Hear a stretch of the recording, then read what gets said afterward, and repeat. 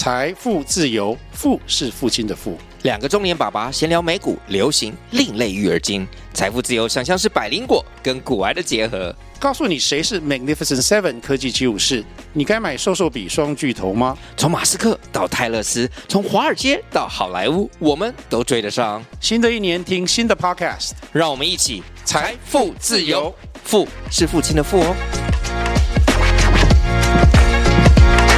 Global Voices on Taiwan.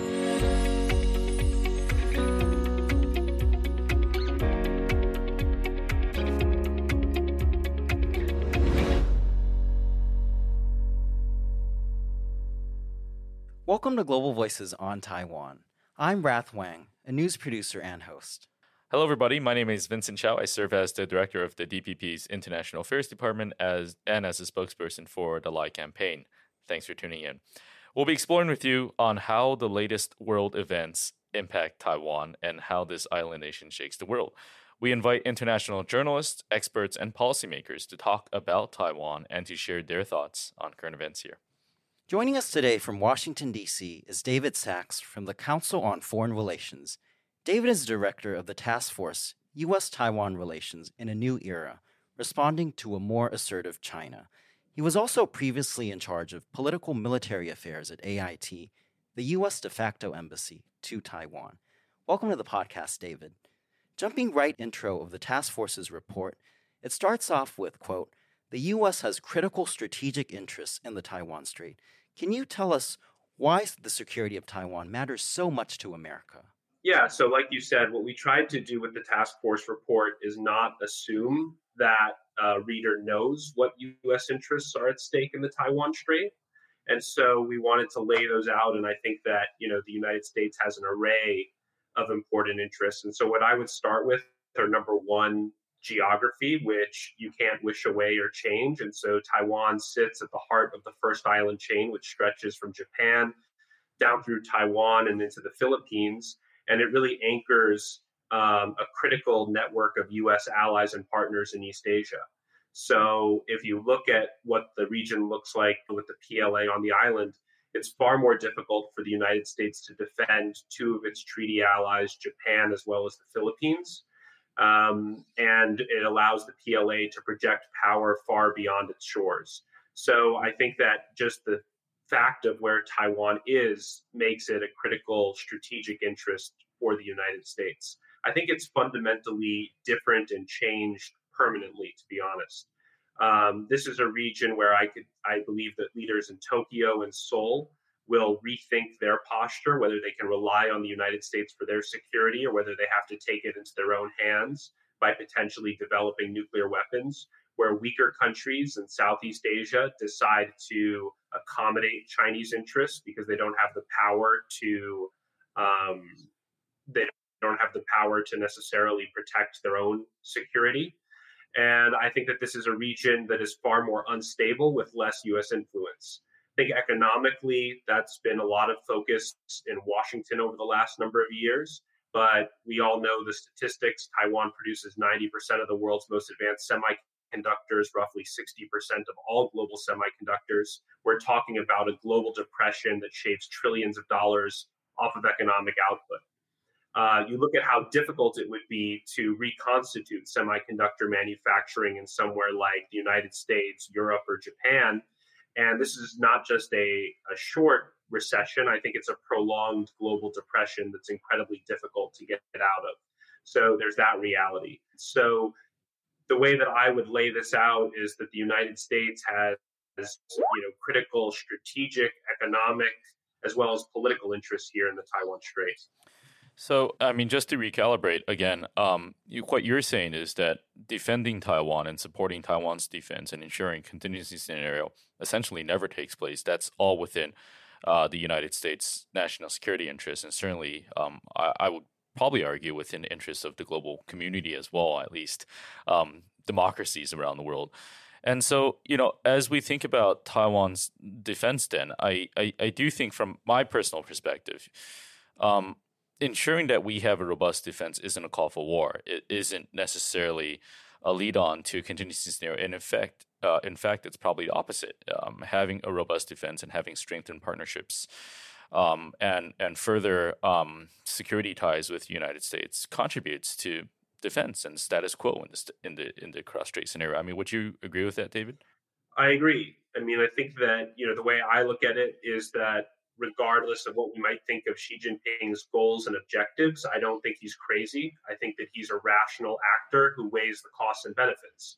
So, if Taiwan lets the military balance slip further towards the PRC, and if the United States lets that occur as well, then I think Xi Jinping might wake up one day and say, you know what, this is going to cost a lot, but actually I can bear these costs and the benefits outweigh them. But what we do have in our control, Taiwan, the United States, Japan, and other partners of ours, is to affect that cost benefit calculus. So those are all things that we have in our power to affect. And I think that that's what the United States and Taiwan need to work on. I think the key point that you made is Xi Jinping waking up and saying today is not the day and the risks and costs are simply unsurmountable.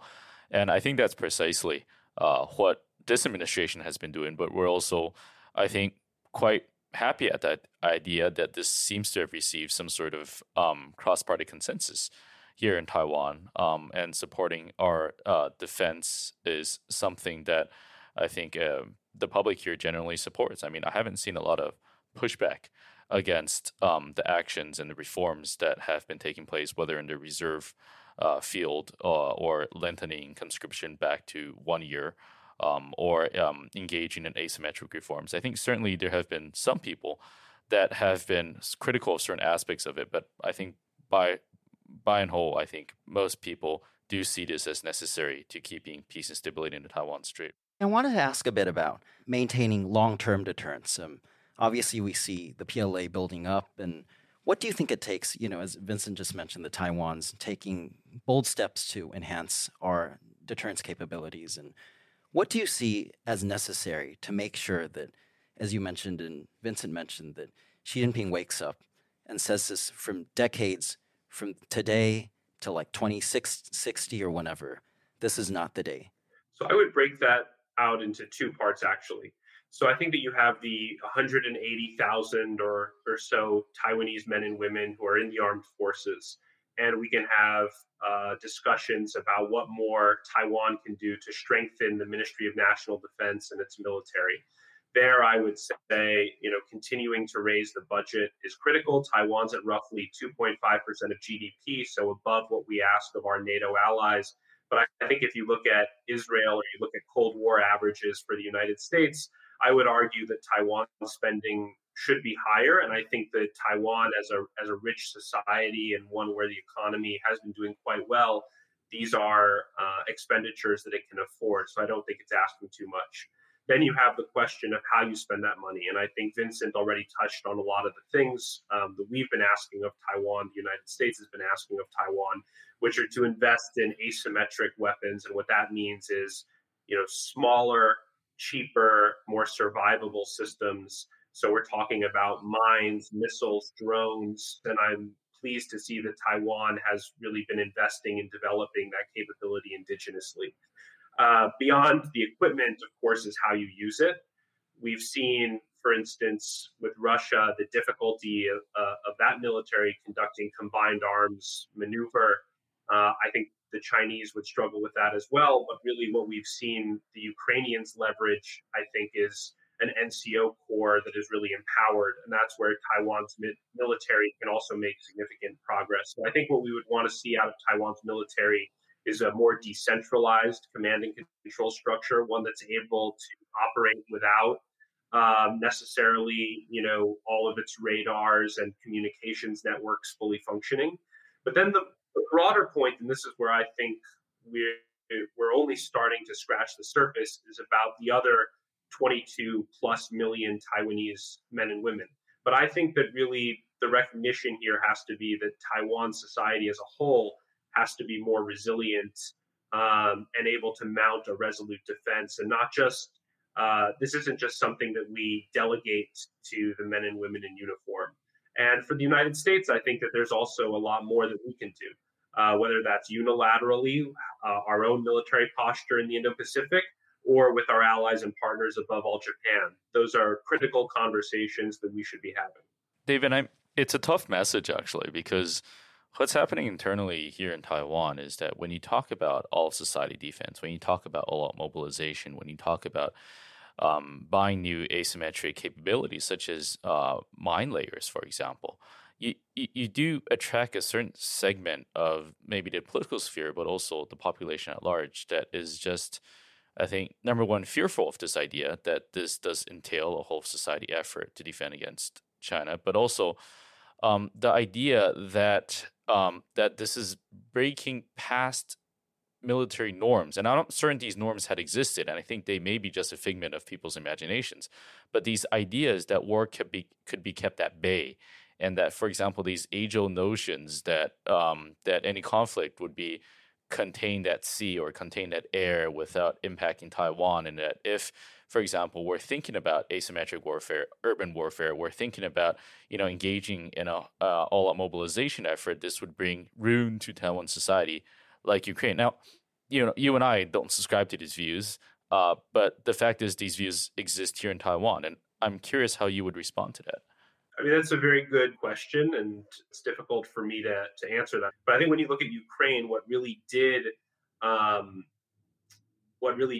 trigger a lot of the aid that we saw and a lot of the momentum behind providing aid and support to Ukraine was the images of Ukrainians resisting, and towns and villages across Ukraine resisting Russian aggressors. It's absolutely necessary to show this kind of commitment to actually prevent conflict from taking place. So that's a tough political message in Taiwan, and I think one that we continue to struggle with, because ultimately everybody wants peace. I mean, you want peace, I want peace. I think there's no rational person, maybe aside from the CCP, that would desire anything but peace across the Taiwan Strait. I think all of us really, we're just struggling in terms of how we can portray the best message and the best way for getting there. So it's tough. I would just add to that, to what you said, Vincent, is that deterrence isn't just about capabilities, but it's about showing that you're willing and able to use those capabilities, right?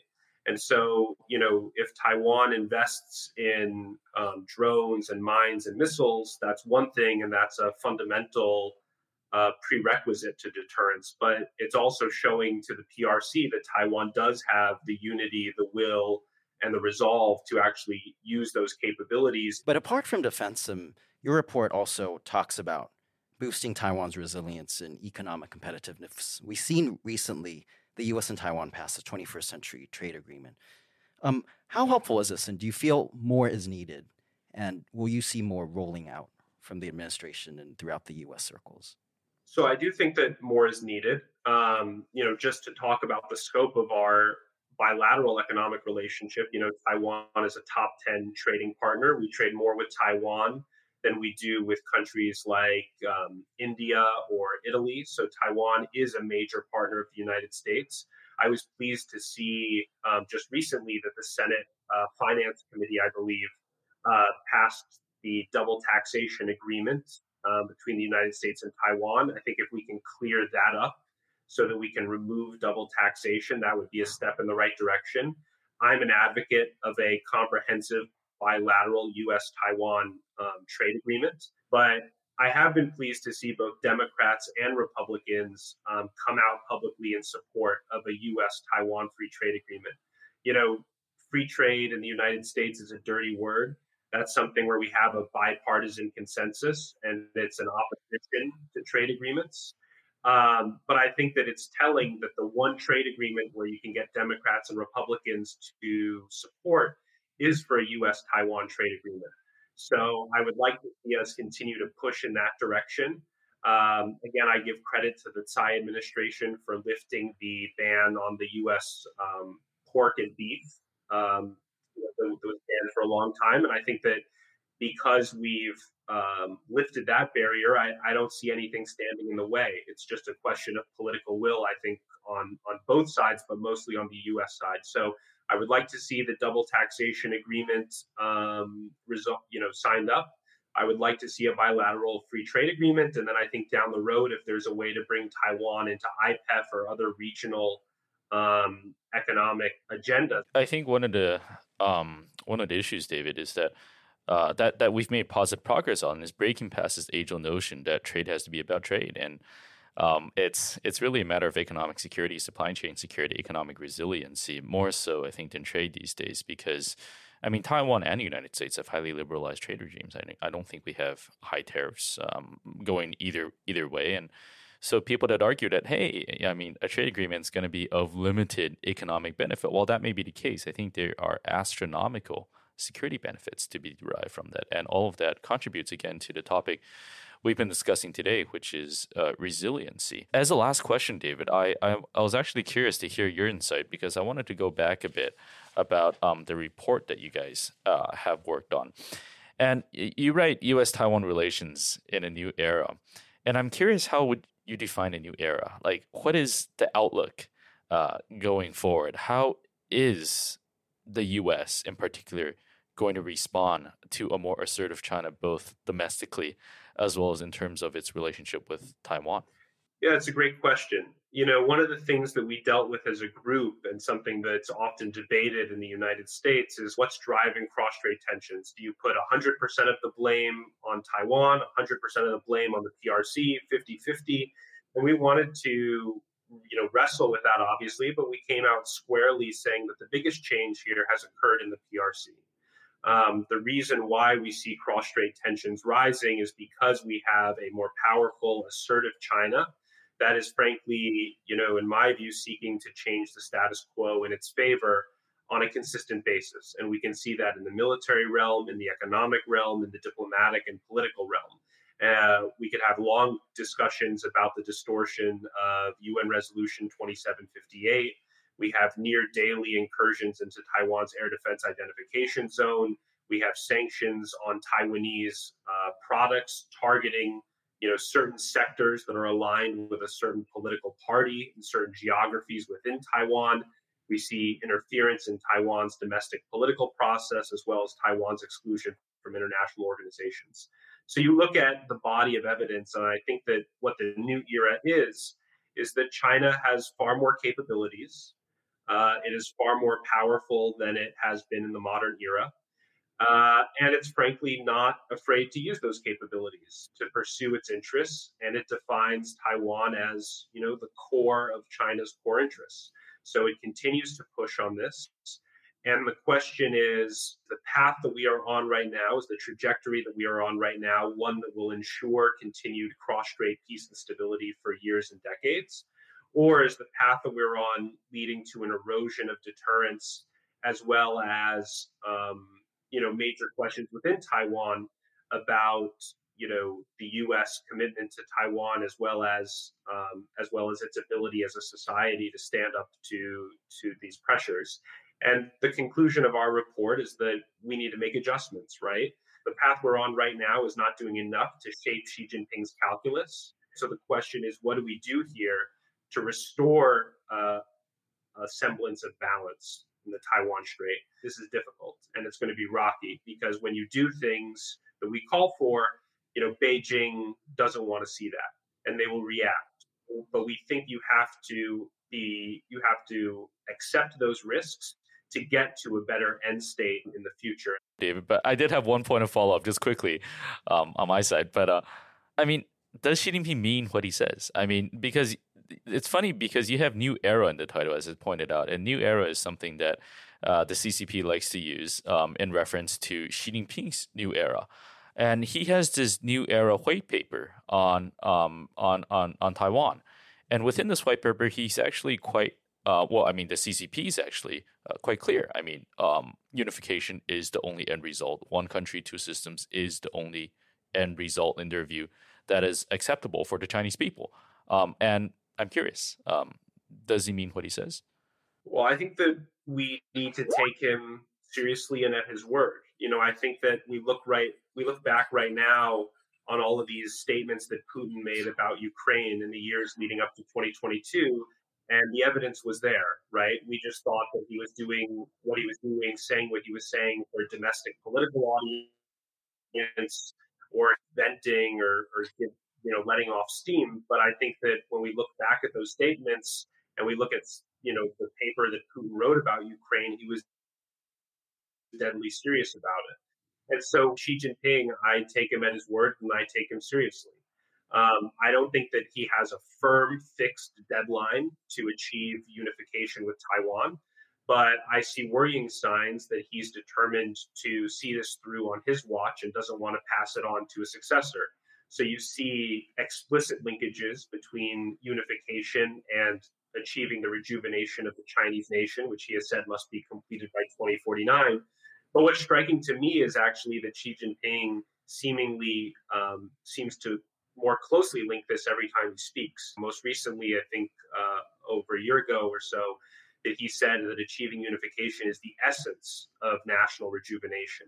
And you look at the white paper, I mean, that's an example to me of where China is trying to move the status quo, because I think that in Beijing, they see that a formal declaration of independence and a referendum in Taiwan is not in the cards. So, what are they after now? It's a very nebulous term of de-Sinicization.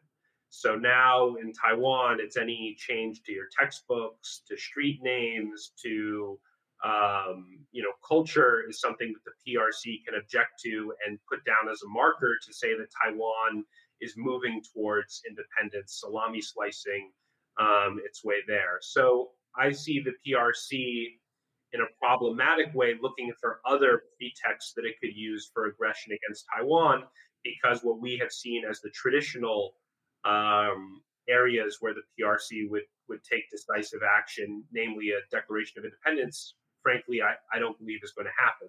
So now we see the focus shifting elsewhere, which is in some ways more difficult for us to respond to, because the PRC can define what it believes is a problematic thing that Taiwan is doing. Well, it seems like the CCP has continuously moved the goalposts here to fit a narrative that they've been trying to build. And I mean, I don't know if you agree, David, but this does seem to extend beyond domestic politics here. Like, we're not going to go into domestic politics in this show. But I mean, from the CCP's perspective, this seems to be a historical mission that extends beyond whoever is in power at the moment in Taiwan. Yeah, and I think that the big question here, and one that's being hotly debated in the United States, and you have experts coming down on both sides of it, is what happens when economic growth slows in China, and what does the CCP do to legitimize, one-party rule in the PRC? And so some scholars say, well, if China has severe economic difficulties, it's more likely to retrench, to try to have a stable and peaceful international environment so it can deal with economic issues. The tensions with the United States and the West and other countries will only lead to, investors fleeing and trade, plummeting. But there's the other side of the coin, which believes that, if Xi Jinping isn't able to deliver economic growth, what is his legacy? How does he personally stay in power for another 10 to 15 years? And if he's determined to go down in history as a leader on par with Mao, what is the legacy that he shows the Chinese people? Is it one belt, one road? Is it common prosperity? What is it? And for those observers, Taiwan fits the bill, right? It is something that would put him in history alongside Mao, and it's something that would cause many, I think, to forget about the economic difficulties that they've recently encountered. So there is a debate, I think, occurring on whether, going forward, the PRC will be less assertive, less aggressive, or whether it looks to Taiwan to create a diversion or a way to forget about its domestic economic problems. Well, we certainly hope that scenario never takes place, and I think we're committed to that. And I think the steps that you've outlined in the report and the steps that we continue to take as Taiwanese, hopefully that does provide sufficient and ongoing deterrence to ensure that this scenario never comes to fruition. David, thank you so much for your insights. Your insights have been just invaluable in informing the discussion, both on Taiwan-U.S. relations, but also about how we can keep a stable and safe cross-strait environment. To ensure you don't miss out on exciting insights from this island nation's captivating stories, make sure to subscribe on your preferred podcast or social media platform. You can also check out our full video on YouTube.